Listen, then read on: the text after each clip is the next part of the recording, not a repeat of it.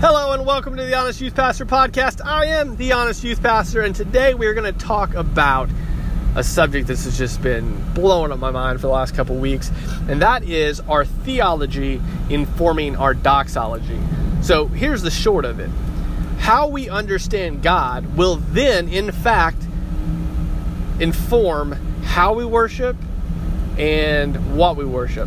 Now, what that means to me, and the reason I want to bring it up, is there's lots of worship songs out there that are super deep that some people will sing like they're going to a funeral, and there's other worship songs out there that are really thin and people just love. And of course, it flip-flops around.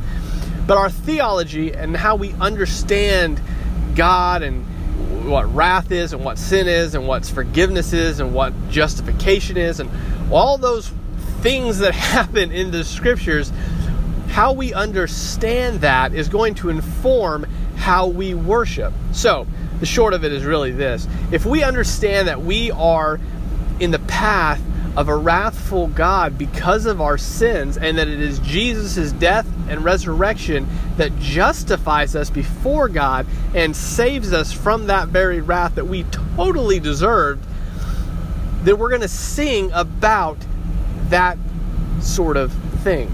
And we're going to sing about it not just like we're, have to do it like, oh, God is an awesome God. As much as it informs our theology, we are going to sing out of an excitement for who He is. Now, this isn't about hymns or contemporary music or anything about the genres as much as it is our response to the words of our worship songs. There's some really horrible worship songs out there, and there are some really good ones, and they are in all the different genres. There's some hymns that should never have ever been put in a hymn book, and there are some contemporary music that should be just sung from the hilltops, and again, vice versa.